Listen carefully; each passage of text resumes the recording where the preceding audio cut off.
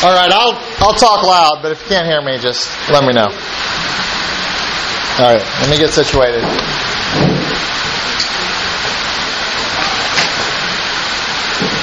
I wrote some stuff before we got here, just so I don't have to. I learned last night I couldn't. My Chalk Talk game is lacking. You can't write and think at the same time, so I'll do that. So hey, I'm glad you're back. You know, I never take that for granted. You know, when I'm speaking, and so I'm glad that you came back. So praise the Lord for that. Hopefully you enjoyed last night. Hopefully, I'm not even talking about the preaching necessarily. I mean, I hope you didn't hate that. I'll be honest, but I'm just talking about this time in general and everything that's going on, the fellowship that's happening, and the fun and just the time of refreshing that this is. So, man, I had a good time. I appreciate you guys welcoming me, not only inviting me but welcoming me. It's been good. So last night we started on the theme that we're having for this weekend, which is how steadfastness protects our integrity, and how our mind is a gatekeeper to the heart. And that's based out of 2 Peter 3, verses 17 and 18. And today we're going to try to build off a platform that I at least tried to set last night. And so last night, in addition to trying to challenge you just a little bit, I did try to lay a framework and a foundation for some practical things that I want to look at today.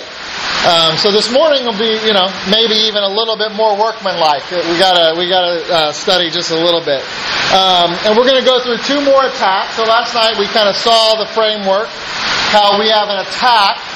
And it is an attack on our steadfastness, but ultimately what that really is an attack on our heart, an attack on our integrity, because what Satan is after, what God is after, is our heart. But how the avenue to get there is through our mind. The battlefield is the mind. And so how we control our mind and the steadfastness, the integrity relates to our heart. The steadfastness relates to our mind. And so the answer is to be steadfast in the things that we talked about last night, like guarding, and what we'll see later on this morning.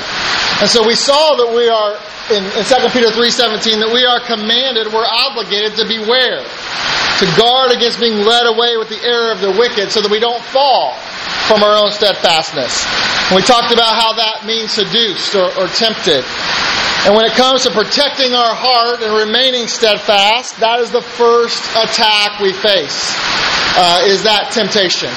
And then we're at war against that. But then we learn from Jesus how to kind of handle that, and the application of guarding, how we guard, is to learn the Word of God so that we can use it and learn it in our heart, not just our head, so the Spirit of God can use it when we face those attacks. So now go ahead and be turning back to 2 Peter 3 if you're not already there, because we'll see it doesn't stop there. It's a progression. It's sort of a cycle that we're constantly cycling through in our life. And we might find ourselves in any place. They don't necessarily go in order, but there is a little bit of an order to them. And we'll talk about that. Because as soon as you decide to learn the Word of God, and you begin to have some success guarding against that first attack, then you're going to have to start battling yourself. Look again, 2 Peter chapter 3, verse 17. You therefore, beloved, seeing ye know these things before, beware lest ye also, being led away with the error of the wicked, fall from your own steadfastness, but grow in grace and in the knowledge of our Lord and Savior Jesus Christ. To Him be glory both now and forever. Amen. Let's pray. Dear Lord, we just come to you this morning, and again, we're thankful for who you are. We're thankful for just the time that we had last night, and just the opportunity to get away and to focus on you. So Lord, I pray that in the midst of everybody's tiredness and everything, Lord, that we can set our minds to focus on you this morning. And I pray that everything that is said is true to your word and is glorifying to you. We ask this in Jesus' name. Amen. So Peter says that after you get past seduction, not that you ever fully get past it, you're always going to have to deal with temptations at some level. But after you kind of get that at least settled to how you need to handle it, in addition to that, the second attack we deal with is stagnation.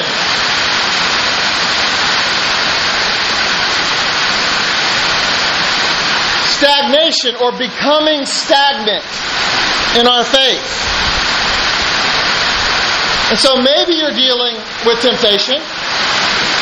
Maybe you're dealing with just being in the same spot that you were before. You seem to be sliding in the wrong direction. That's why Peter says, but grow. But grow. He said, listen, you have to beware. There's attacks that are coming our way, and there's this temptation that you're going to have to face. So beware of that. Guard against it. But you can't stop there.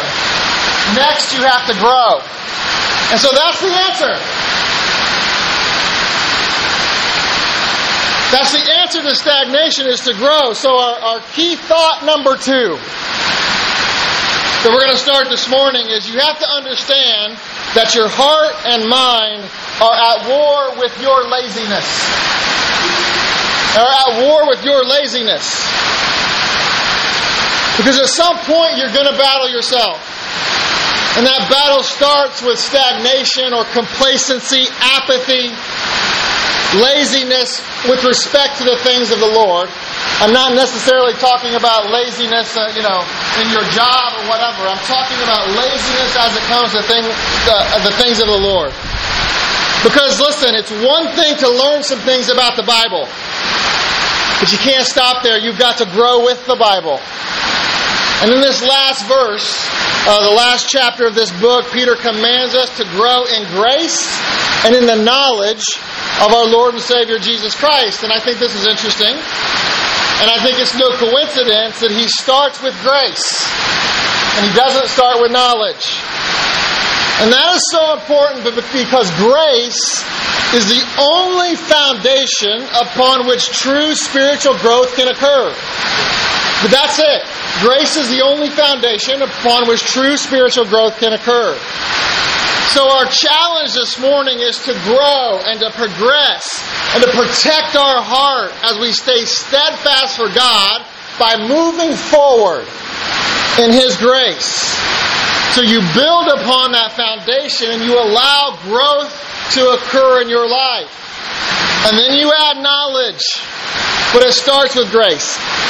And to fully understand this concept, we have to recognize the principle of the Bible, recognize the principle of how God teaches us. And whenever God wants to illustrate an invisible, heavenly, spiritual truth, He uses a physical, earthly, material example. And God knows that we don't naturally understand the spiritual realm. And so what He does, He gives us clues about what is going on spiritually by illustrating it with things we go through physically. For example, again, you don't have to turn there. I'll have you turn to a couple verses, but most of them just listen.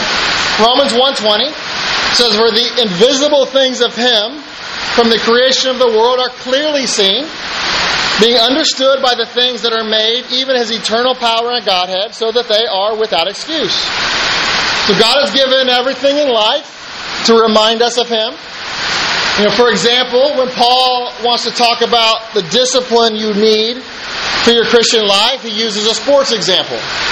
1 Corinthians chapter 9, verses 26 and 27, he says, "I therefore so run, not as uncertainly, so fight I, not as one that beateth the air. I keep under my body and bring it into subjection. I apply discipline, lest that by any means, when I have preached to others, I myself should be a castaway." So he compares himself to a runner and the discipline that's needed to have success in that. So Paul was in training, and he understood and wanted to explain how important discipline was in the life of a believer in order to win that ultimate prize and get that incorruptible crown.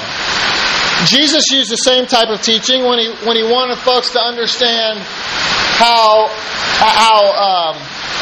inconsistent, how much of faithless it is to even worry. Because in Matthew 6:26, he said, "Behold the fowls of the air, for they sow not, neither do they reap, nor gather the barns, yet your heavenly Father feedeth them. Are you not much better than they?" He said, the birds don't have a giant eagle, or a Walmart to go to get their food, and, they can't roll up to a Capital Grill or a Applebee's Bar and Grill, depending on your taste and budget. But they still eat. I still feed them. So don't worry, I will take care of you too. So God consistently gives us physical illustrations to help us understand spiritual truths. And man, it's really cool if you think about it. And when we're talking about integrity and steadfastness, overcoming our own nature, because listen, it is our nature to become stagnant in the faith. So we can get saved and we can begin to learn the Word of God. And just left to yourself, without steadfastness of the mind, you will grow stagnant. Without some decisions that you make, you will quit growing. Unless you make some decisions not to. Unless you are steadfastly minded. And so to avoid that, he does the same thing in using physical illustrations to show us how we can grow. And it starts with our birth. Right? Spiritually, we are saved by what? By grace. And I think we can all agree on that. I know you guys are still a little bit quiet this morning. It's all right. But grace means there's nothing you can do to create your own salvation. John 1, verses 12 and 13. "But as many as received Him, to them gave He power to become the sons of God, even to them that believe on His name, which are born not of blood, nor of the will of flesh, nor of the will of man, but of God."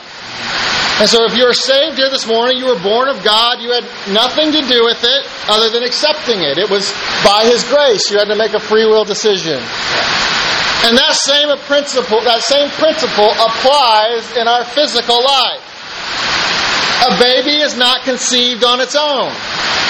Right? A baby has nothing to do with its own conception. And I don't want to get into the details of a baby's conception, but suffice it to say, the baby wasn't quite as into it as the parents were. But once that baby is born, a baby has a lot to do with its own growth.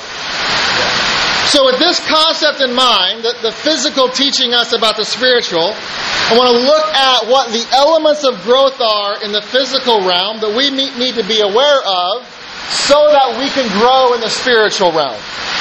So that we can remain steadfast.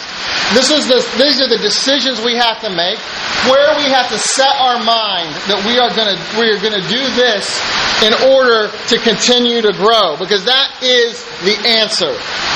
We have to keep growing in the Lord. And as soon as you stop, the things we're going to talk about, as soon as you don't do them, you will grow stagnant in the Lord, and your heart will be vulnerable. That is how it happens. So we're going to figure this out. But before we get into this too far, there's something very important you have to understand. Especially if you struggle, you say, man, that's an area I struggle with. Just being stagnant and just being consistently, feeling like I'm consistently growing and progressing. There's something you need to understand. Because if that's you, I want you to know this. And this is something that I mentioned even last night. You do not need anything new to make you spiritually mature. You do not. You have the Spirit of God inside you. You have the Word of God. Amen. You have everything that you need to make you spiritually mature. What you need is to develop what Christ has given you by grace. Yeah. So if you're saved, you have everything you need. You're not missing anything.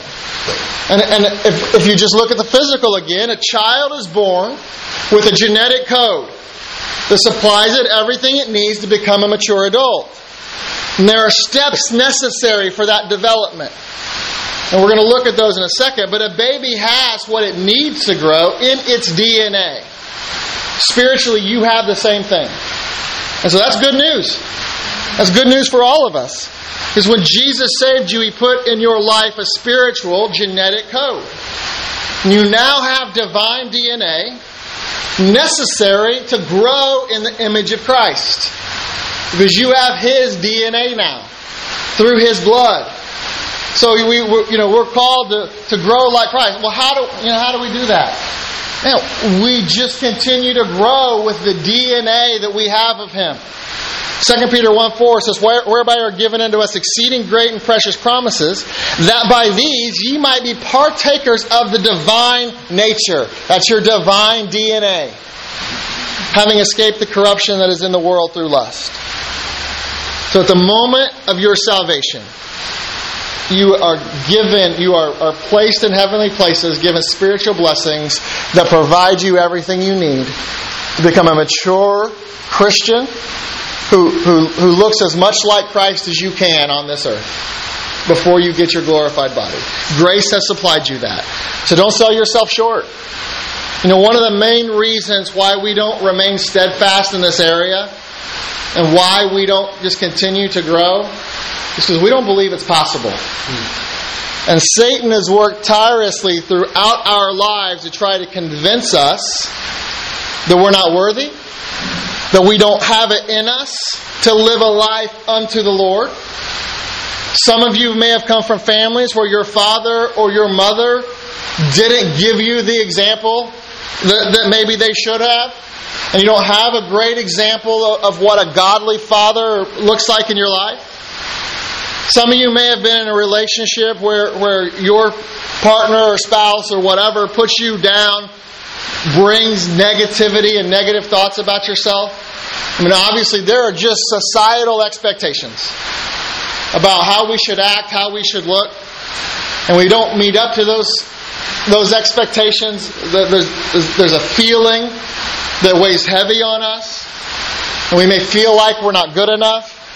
And ultimately, I think we just know ourselves and know how sinful we can be. And know how we do let our integrity slip at times. And we let the enemy an entrance into our heart. And because of that, we feel like God can't love us and we really can't be used by Him. And I don't want you to fall into that trap. What I want you to do is be steadfast. Amen. Because you don't have to. Remember, we're talking about grace. And so grace makes you worthy. Grace makes you able. Grace allows God to look at you and see Jesus. Praise the Lord. And so don't say you can't, because when you do, you're saying grace isn't enough. And it is. Amen. So you don't need anything more. But how do we do it? How do we protect our heart from this, from stagnation, and steadfastly grow in the grace and knowledge of the Lord? And the first element of growth that we need on both the physical and the spiritual level is point 1 here. Growth requires food. Growth requires food. Now I think you can tell from our first point, we're not going to be performing brain surgery this morning. We talk about some basic stuff that we need in our life. But here's the thing. I want to give you a very practical framework so that you know these are the decisions I need to make. If I want to be steadfast in the Lord, steadfast in my mind so that I can protect the integrity of my heart for the Lord, so that I can be innocent in the face of the Lord, these are the decisions you have to make. And the first is growth requires food. And again, I'm not telling you any secret here, but a baby has to have food in order to grow. And as Christians, we do as well. 1 Peter 2:2 says, as newborn babes, desire the sincere milk of the word, that ye may grow thereby. So Peter knows we understand babies wanting to eat. I mean, there are a handful of us, a few of us in here, who are parents. And we are very acquainted with that, at least.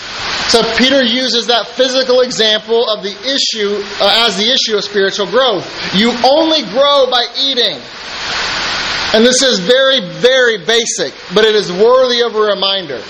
Because what that means is spiritual growth for the Christian is guaranteed if you want it. It's just not automatic. Salvation is free by faith, but growth is no more assured to you than it is any child that you would, see in a commercial that's starving. There are things you have to do in order to grow. And again, you have all the equipment necessary in your spiritual DNA to do it. But you can stunt your own spiritual growth with improper nutrition. And improper nutrition comes of one of two ways. It comes from not eating or eating the wrong stuff. Amen. And the same thing is spiritually. You can stunt your spiritual growth by not feeding on the Word of God or feeding on bad doctrine. Sure, yeah. And that will stunt your growth. And Peter's analogy is perfect because, again, even those of you in here, most of you aren't parents, but you still know about babies and infants. So let me lay out a scenario for you. It's 3 o'clock in the morning. You've had a long day at work or at home, wherever. And you get to bed late because you've got extra stuff to do around the house. And then all of a sudden, something is wrong in the baby's room. And what's wrong is their stomach alarm went off. Some of you will get to be acquainted with this one day. The joys of parenthood. And you may be very tired. You may be in a very bad mood. And that baby does not care. They don't care at all. All the baby knows is the stomach says it's time to get the food it needs to grow. And that baby wants milk, and they want it now. And if you don't get up, the baby's not going to let you sleep. And the first time he cries, you put a pillow over your head, hoping that he or she will fall back asleep. They never do. They never fall back asleep. They just cry louder and louder and louder. But Peter says, listen, if you want to grow spiritually, if you want to not become stagnant in your faith, be like that. Cry for, scream for the milk of the Word of God. Amen. You have to get fed. So make sure, if you don't know how to feed yourself, if you are still a baby Christian, and we'll talk about this, make sure somebody feeds you. That's discipleship. And it doesn't, because listen, at the end of the day, it really doesn't matter how much you enjoy a church service. It doesn't matter how good you might look or how good the praise is. If you don't get fed, you don't grow. Amen. And you have to have food. If a baby is hungry and you bring it a stuffed animal, well, that's not going to work. Yeah. They're just going to get more angry. And that's why this church, that's why the well is exactly what you need. Amen. Because the bottom line is this: the church does not do its job unless it helps you grow. And it does not help you grow unless it is giving you the Word of God. Right. That is the bottom line. It really is. And listen, in this church, in First Baptist Church, in the well, we may not do everything right. In fact, we do not do everything right. But we do give you the Word of God. That's right. Praise the Lord. Yeah. And that's why you need this church. That's why you need the well. Amen. That's why you need to bring other people in with you, because they need it too. Right. But listen, even though this church gives you the bottle, that won't help you grow if you don't drink it. Yeah. You still have to accept it. You still have to ingest it and let it do the work in your life. And you need to allow it to grow you up. You need to be able to grow in grace. Because then as you grow, just like that baby, you can move past milk and move to solid foods, which allows you to get bigger and stronger. And then you start feeding yourself. You don't always have to rely on mom and dad. But the problem in Christianity today is we have too many Christians who have been saved for a while, but they haven't graduated past milk yet.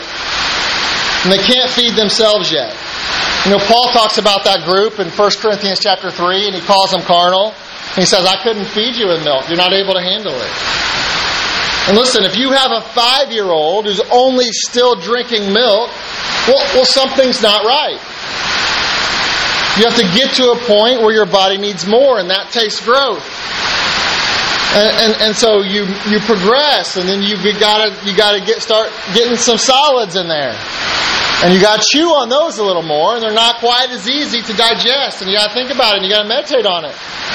That's how you know you're progressing. And sometimes we don't always like what we hear. from a sermon on Sunday, or from on Tuesday night, or when we're meeting for personal discipleship, or when a leader comes and talks to us about something they see in our life. We may not always like to hear it. But the key is your response in those times. If you want to know how you're growing, the maturity that you show in those times is one indicator. Because milk is easy to swallow. But sometimes the meat, there's some harder things in the Word of God that are a little bit more difficult to swallow. But there are a lot of baby Christians today that all they want is easy stuff. Easy stuff in their sermons. And it's like, what truck are we going to play with at church today? Now, I hope recess is long at church today. And that's okay if you just got saved. But if you've been saved a few years and you come to the church for trucks and recess, you don't want the science and the math, and you're not going to reach your spiritual potential. And that's, Paul talks about that when he wrote in Hebrews chapter 5. Again, this progression of moving from milk to meat. So we need to grow in grace, and we need to graduate from milk to solids and to meat. And so take advantage. What that means is take advantage of the opportunities that this church provides you to learn the Word of God. Personal discipleship, MTT, LFBI, wherever you're at on that path of growth, get on the path. If you're not on the path, get on it. If you are on the path, keep moving. Because the job of our church is to supply those things, but your job is to want it and to take advantage of it. Amen. Because there's no growth without the Word of God. It is just that simple. But let me clarify something. Because learning the Word of God is where we were last night. And that's not enough. Stick with me. I promise I'm not saying anything wrong. That's foundational. But just learning the Bible isn't enough. Because listen carefully to what I'm about to say. You can memorize the Bible. You can quote the Bible till you're blue in the face. You can read 10 chapters a day. And you may still not be growing. Why? Because the purpose of all spiritual growth is about the DNA. So the spiritual growth is a path to look like Jesus. So how you get there is to spend time in the Word, but that's not a guarantee. It's more than just learning. We're going to look at that in a second, because it's about drawing down the applications. It's about learning the Word of God and then drawing down the applications. Because if you're not drawing down the application of the things you're learning, that's like cramming for the final exam. And you know how you are in school. There's a difference between learning something for a test and then learning something for yourself. You know what the difference is? Spiritually? Here and here. And I know this isn't Christmas time, but let me give you a 'Twas the Night Before Christmas remix with respect to cramming for a test. It goes like this. 'Twas the night before finals, and all through the college, the students were praying for last-minute knowledge. Most were quite sleepy, but none touched their beds, while visions of essays danced in their heads. With piles of books and a brand new highlighter, I had just settled down for another all-nighter. On cliff notes, on crib notes, on last year's exams, on wing it and sling it, last-minute crams. In that scenario, you're not studying really to learn it. You're not living it and applying it. When you're cramming for a test, you're just studying for a grade. And that may work in some of the classes you take, but that doesn't work in spiritual life.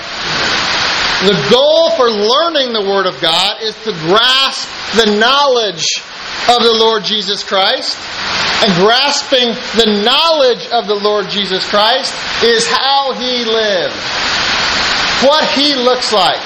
Because again, the growth that you want is an extension of the spiritual DNA you've given. So your growth is conformance to Christ.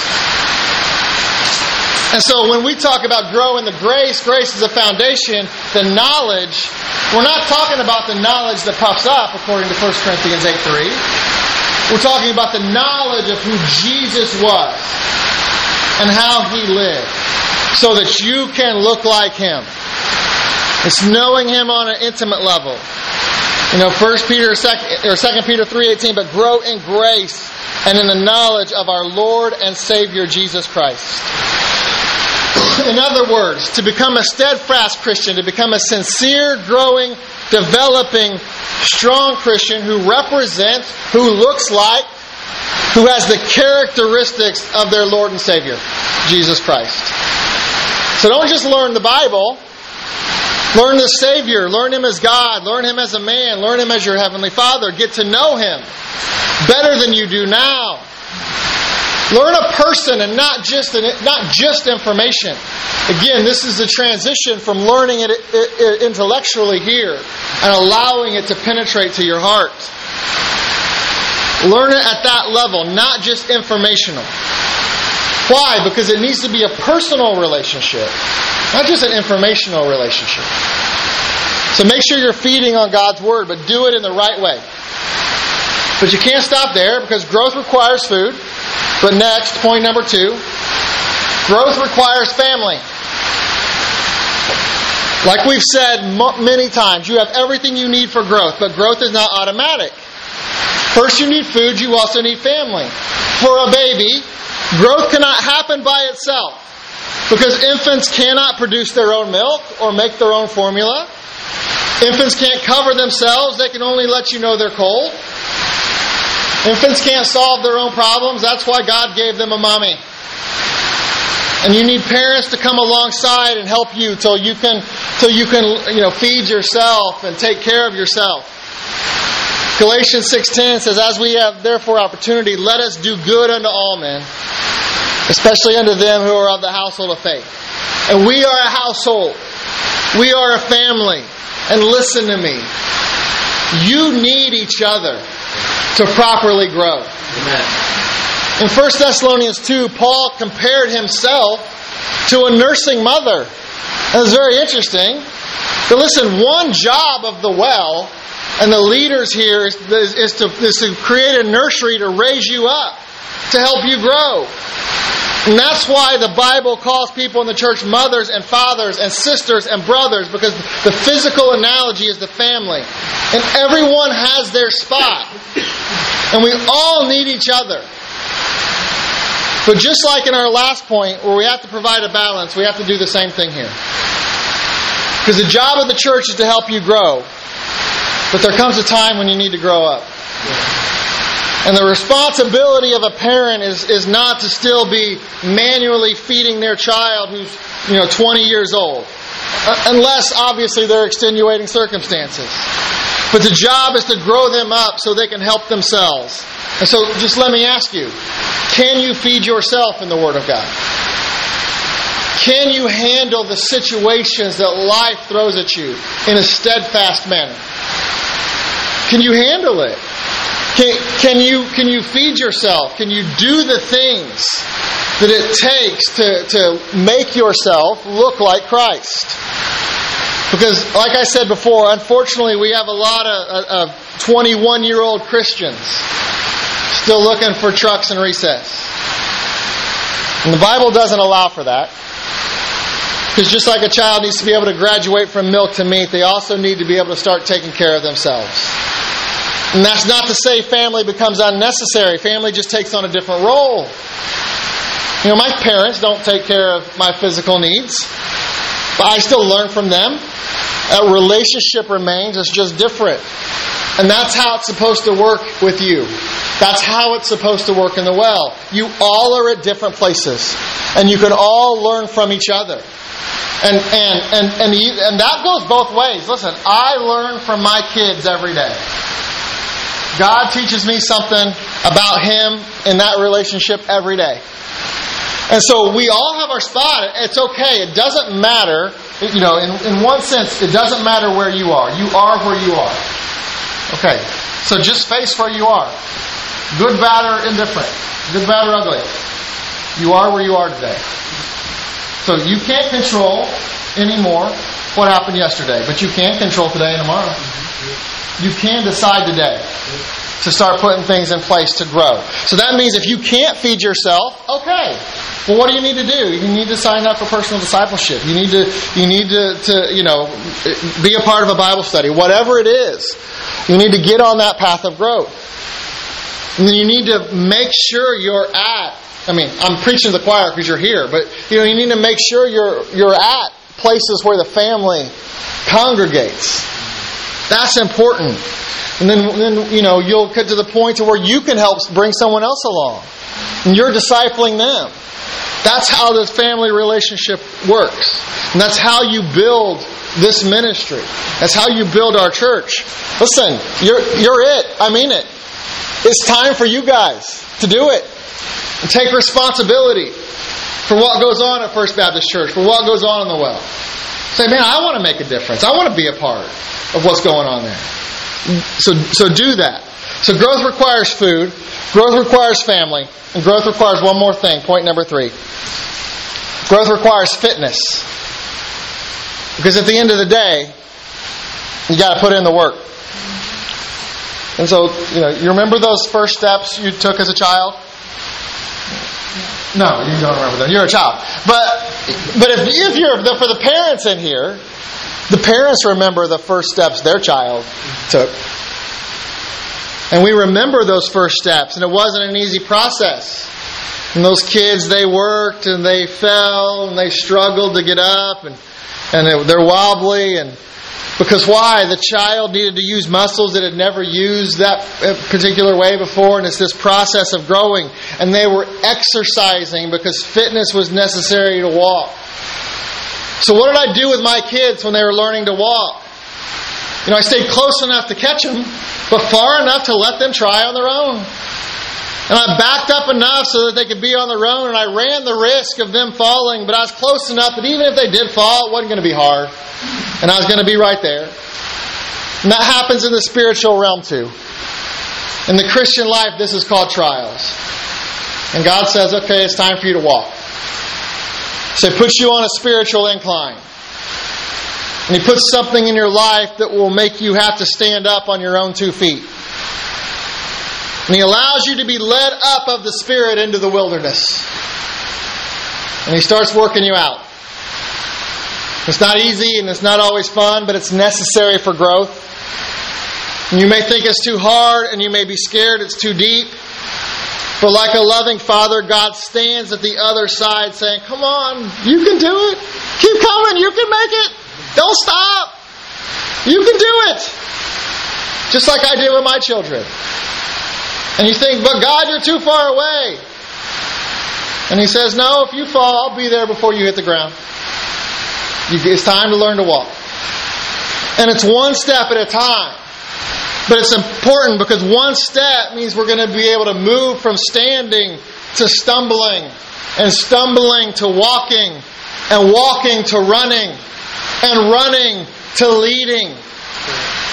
And it's growing in grace and becoming a mature Christian who is able to be steadfast. So growth requires fitness. But here's the scary thing about that. Because God hears you this morning. And at least internally, He hears you agreeing with what I'm saying. Those of you who happen to be agreeing. But when we end this refresh this evening and we go home, here comes the world, the devil, and your flesh. And so here comes the test.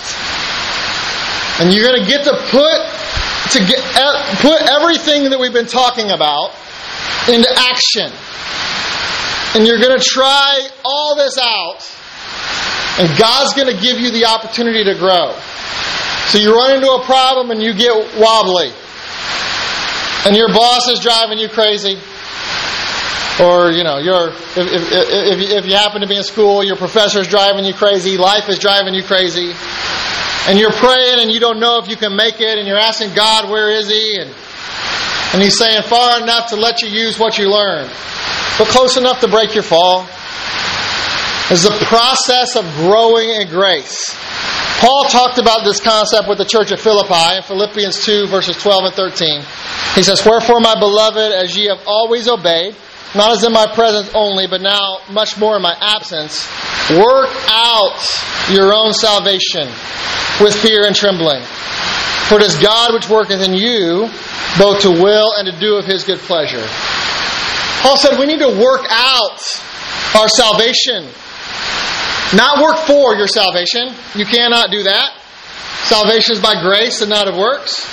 But once you have salvation on the inside, work it on the outside. People who are already saved are to put in practice in their daily living the salvation that God has put on the inside. So don't just have and enjoy your salvation. Live out your salvation. And work is a good word because it takes work. And you can't lay back in your bed and wait for Jesus. Remember, you're at war with your laziness. That's how you get stagnant. So once you're saved by God's grace, you have to work out His grace. And you get to apply the Word of God as you learn the Word of God. It's like a math problem. Now, what's 2 plus 2? Well, we'll work it out. All the ingredients to arrive at 4 are already there when I give you the problem. You just have to learn the equation. And spiritually, grace supplies 2 and 2. God wants you to put it together in your daily life to end up at 4. So are you applying the data necessary to come up with the right solution? God has supplied everything to protect your heart, to be steadfast in your faith. But here's my warning on this. Don't do fuzzy math. If you're going to do math right, you have to apply math rules. We have a lot of people mixing up Christianity, and they want to add one part, this is what my mama told me, with one part, this is what my priest used to say, with one part, that's what I learned at college, and with another part, this is what I heard Oprah and Dr. Phil say. And then they want to mix all that in with what the Bible says. Listen, Christ plus anything equals nothing. Amen. But Christ plus nothing equals everything. Amen. And God wants you to do it by His rules. Add it up His way and it will work out. And I know it's not easy. Working out is hard if you want results. That's why it's called work. But by being a Christian and going to our church, you have a spiritual gym membership. And how many of you have an actual gym membership and you never use the tools in that gym? And we all know how crazy that is. But that is exactly what we do with the Lord. By being a member of this church and by being a member of the Well, you have a spiritual gym membership. Are you using the tools that gym has? Use them. Be steadfast. You won't grow in grace and in the knowledge if you don't. And maybe this has been a tough year. I don't know. But if you keep working out and you keep growing in grace, Jesus will meet you in the gym. Amen. And He knows what it's like to go through some stuff Himself. Remember Jesus in the Garden of Gethsemane working out some stuff with God before He goes to the cross? In Luke 22, verse 42, He says, saying, Father, if Thou be willing, remove this cup from me. Nevertheless, not my will, but Thine be done. He knows what it's like to go through it. He's been there. And He'll be there with you if you want a workout partner. So stay faithful, submit to His will, grow in His grace and knowledge.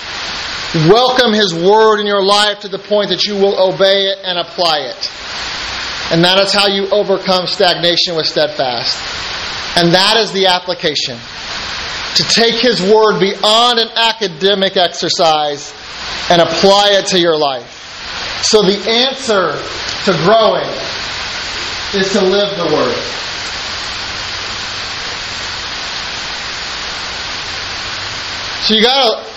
So to live it, you got to learn it.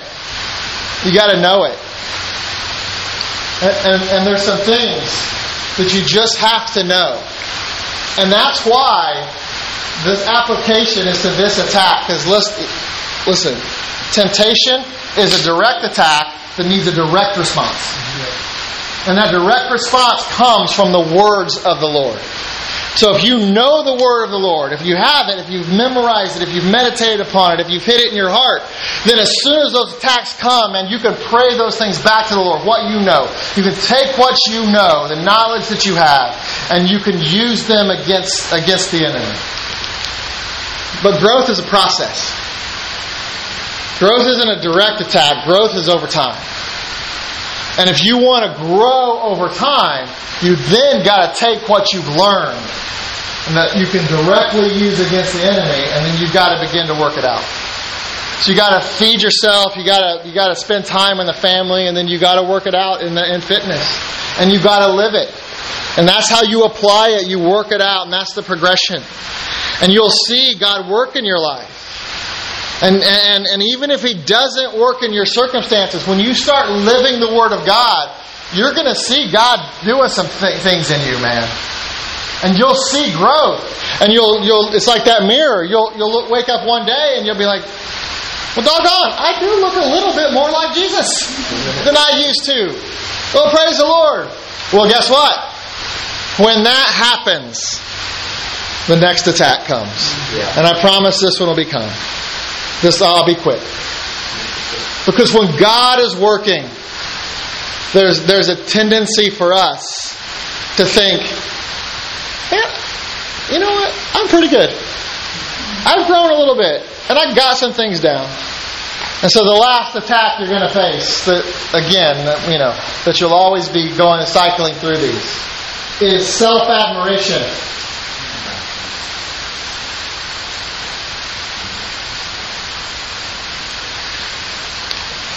And like I said, we're always cycling through this.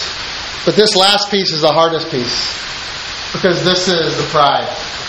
And I didn't explain this, but the lust of the eyes is here. It's because it's our focus. It's what are you focused on? Are you focused on growth to be looking more like Christ? Or are you focused on the distractions of this world that may not even directly tempt you to sin? So temptation is dealing with direct sin. The lust of the eyes is, man, what can I spend my time doing? That just isn't about the Lord. And it's just going to stagnate my growth. And it's just going to keep me from, the time I need to invest in the Word and in family and in fitness and those things. I'm going to invest it in something else. And your eyes just get you distracted with what you're doing. And that's why you gotta live it out. But pride's the hardest, man. Yeah. Pride's the hardest. So key thought number 3 is this. You have to understand that your heart and mind are at war with your love of yourself. Look back at 2 Peter 3:18 one more time. And we'll be able to move through this quick.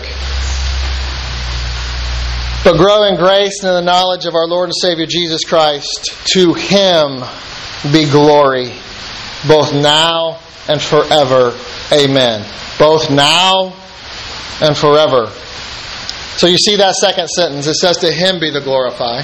To Him be the glory. So the attack is self-admiration. The answer is to glorify. Understanding who deserves the glory.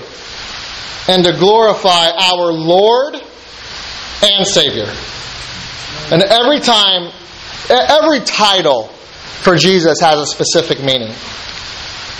And so there comes a point in your life where you can't be Lord anymore. Yeah. He has to be not only your Savior, He has to be your Lord. Yeah. And that is how you glorify Him. And again, let me show you this real quick. Because we always talk about the mission in the context of the Great Commission from Matthew 28. And that's 100% correct. That is our mission. But really there's a deeper layer than that. Because the Great Commission is just the mechanism of how we fulfill what God is really about. And that's bringing Himself glory. So it goes deeper than the Great Commission because God is about Himself. And I mean that in the most righteous of ways because He can be. He's God. But listen. It's always been about a kingdom and a throne. Amen. Always. So there's a theme of your Bible. The theme of your Bible isn't salvation. The theme of your Bible is a kingdom. Right. And there's one king that can sit on the throne. And Lucifer wanted it, and so do you. And so do I. And that's what this whole thing is about. Who is Lord? Who is the King? Who does get and deserve the glory? So our purpose is to live life to give God glory. Now again, we do that by living out the Great Commission. But at the end of the day, it is about God's glory. That's why we are saved. For His glory. I don't know, where's the verse that the children are the father, the glory of the fathers or whatever. And there's some interesting things in there. But we are saved for His glory. So if you think that through, we're saved by grace. And therefore what that means is God gives us grace for His glory. And somehow we always get that twisted because we think God gives us grace for us. The grace is applied to us, and praise the Lord that it is. But if this really is about a kingdom and a throne, and it's really about who gets glory, when God gives us grace, it is for His glory. So if you want to live out your purpose in life correctly, you shouldn't just accept God's grace and then stop there. No, you should accept God's grace and then employ it in order to extend God's glory. You are to be an extension of God's glory in this world. So we need to employ it. That means we get to work. It's Philippians 2:12 and 13. Working out our salvation. The grace that we've been given should drive us to give our life for the Lord's service unto the Lord and give Him glory through that work. That is how you connect the blessing of God to the eternal purpose of God. The blessing of God is God's grace. That truly is a blessing to us. God's grace is a blessing to this world. So you want to connect the blessing to the purpose. And the blessing is God's grace. The purpose is God's glory. So what does that mean? In practical terms, what does employing God's grace in order to extend God's glory really mean? Well, it means you have to do something. You can't just attend church. You've got to attempt church. Why? Because if you are God's, if you are a child of God, then you have to understand that your life is about that eternal purpose of God, not your own. So when God blesses you by showing you grace, and if you are saved, He did that. Grace for salvation. Grace for a situation. Anytime He shows you grace, He doesn't only give it to you because He loves you. Because it's not just about you. In fact, the main reason He gives you grace is because He loves Jesus. And He loves Himself. And they're one. And understand what I'm saying. He absolutely, certainly loves you. He loves us more than we could understand. But that is not the only reason for His blessing. You see, our problem is in living our Christian lives like that. Where we make it about us, where we are the end. And so grace comes and it stops with us. And we seek the blessing of God because we want the attention on us and we want God showing us love. That is self-admiration.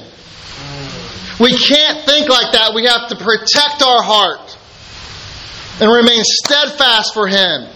Because the problem with that philosophy is it makes the center of the Christian life you. And that is wrong.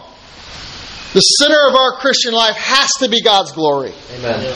Giving God glory with our lives, that is the purpose He started with Adam in the garden. And this principle is so important because it permeates every aspect of our lives. Because the biggest fight we will have the rest of our life is with self-admiration. And so when we fall from our own steadfastness, it's because we love ourselves more than we love God. And that's just the bottom line. And like I said, it permeates every aspect of our lives. Even portions we might consider spiritual. I'm telling you, man, Satan's got us fooled. Let me give you an example. Because many times, even our attitudes towards fighting sin is more self-centered and self-oriented than God-oriented and God-centered. And I say that because we become concerned about our own victory over sin more than we are the fact of how our sin grieves the heart of God. You see, what God wants us to do is walk in obedience and not fight for victory. And you have to pay attention to that because it's a very subtle difference. But it is important because obedience is oriented towards the Lord. Victory is oriented towards self. So, this is where victory ultimately comes from. So the attack is it comes through steadfastness, but it is on our heart. How we answer, how we guard it is steadfastness in the mind. And where you gain ultimate victory is through obedience to these things. But the key is, again, it's not this. This is the key. Be obedient to the Lord and victory will come. Amen. You don't have to fight for victory. And like I said, that's subtle, but it's something we need to pay attention to. So you don't have to struggle for victory, just be obedient. Victory is a byproduct. So obedience is the key, and we don't obey like we should because we don't take sin as seriously like we should. We don't take the attack as seriously as we should, so we're not steadfast. And we don't take working with the right perspective, giving God glory seriously enough. So even in our work, in our Christian life, our focus becomes internal. And a lot of times we don't even know it. So like we were talking about a second ago, when God blesses you by showing you grace, the main purpose is so you can turn around and extend God's glory through it. So turn over real quick to Ephesians chapter 3.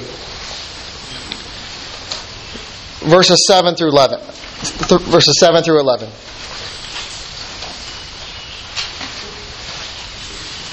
Paul speaking here in Ephesians 3 verse 7.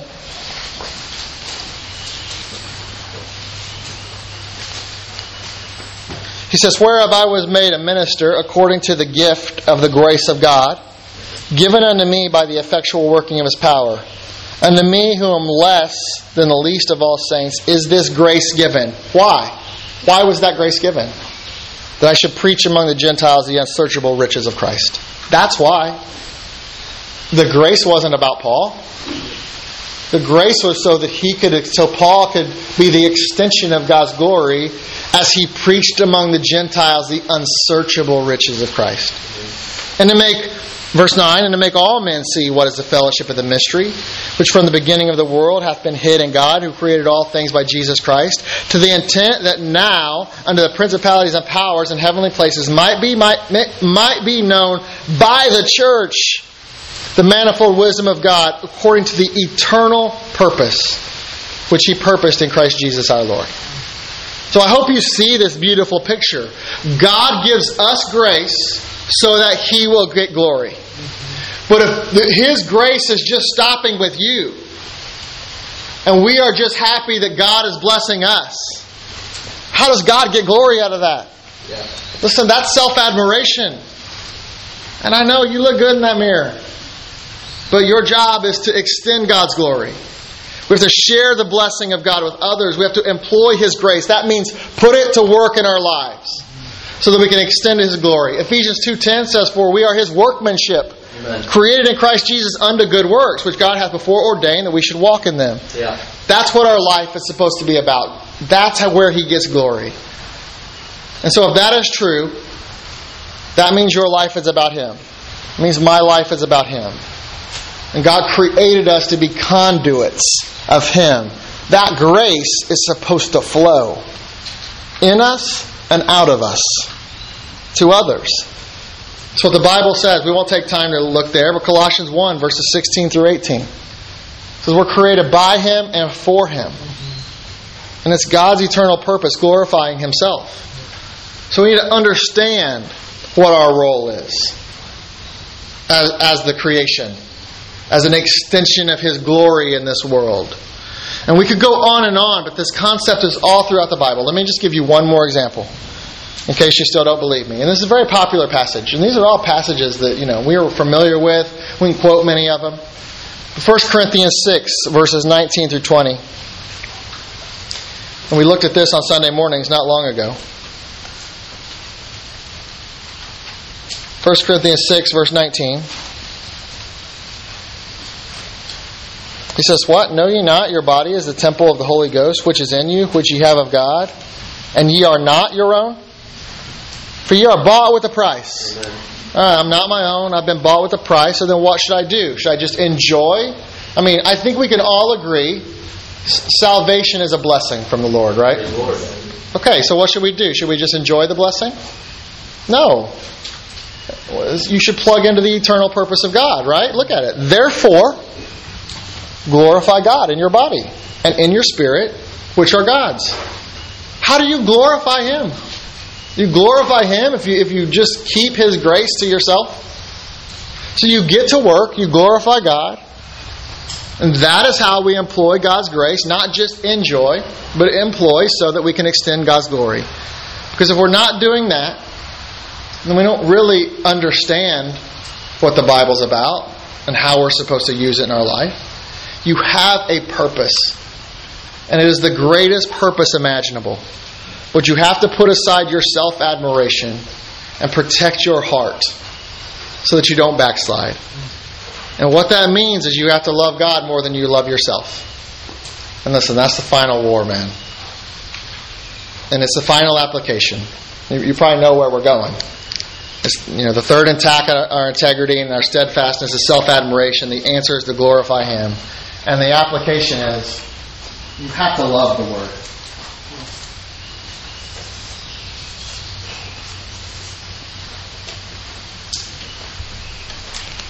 You have to love it. You have to love Him. We know from John 1:1, 1 John 1:1, places that Jesus is the Word. So you have to learn the Word so that you can just get off the ground.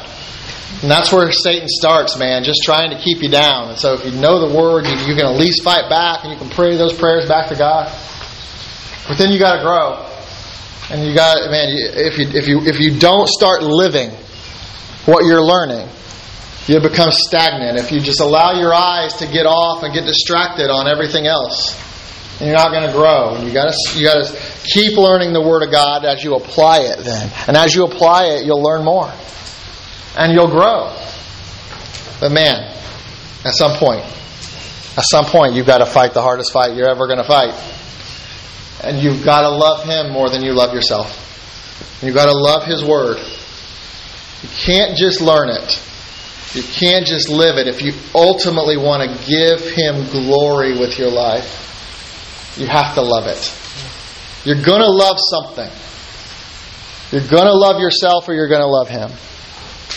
But not only, again, is that the application, it is the greatest opportunity and the greatest privilege you have in this life. Amen.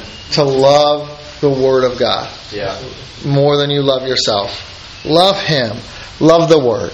So as we close, let me ask you, do you? As you look at your life, can you say that you love Him more than you love yourself? Or where do you fall on this? Do you need to learn the Word? Or maybe you learn some of it. Are you living it?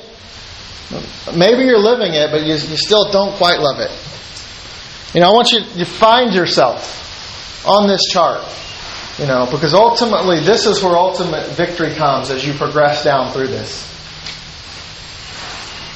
Find yourself on the chart and then decide that you're going to learn, you're going to live, you're going to love. And if you make Him the center, make the Word of God the center, then you'll ultimately find victory. You'll ultimately find victory as you are obedient to Him in this life, and you'll be steadfast. And you can be innocent in the face of the Lord. You will protect your heart and be able to give your heart for Him. But it's a choice. And like I said last night, if not you, then who? There's a job to do. If you're not going to do it, who's going to do it? And if not now, then when? If you're not going to start today, when are you going to start? You should ask yourself those questions. He's worth everything we've talked about last night and this morning. You just have to decide for yourself. So let's pray. Dear Heavenly Father, Lord, we love you, and we want to love you even more, and we want to not only learn your word, but we want to live it out in our life so that we can put down the pride that we have inside us, and love you more than we love ourselves. Lord, help us to get on that path of conformity to your Son, and Lord, just so that we can look more and more like Him every day, because the more we look like Him, the more glory you will get out of our lives, because that means we're living, that means we're loving. And so, Lord, help us in the areas where we need help. Lord, you are a great God. You are worthy of it all. And so, Lord, I pray that you just continue to work in hearts and lives here today. I pray for the rest of the time together, and just the fun and the fellowship and this family time that's so important and so necessary. So, Lord, I pray that you use that as well. We love you. We ask all this in Jesus' name. Amen.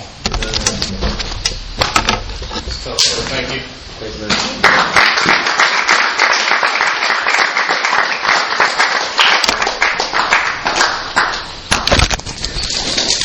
All right.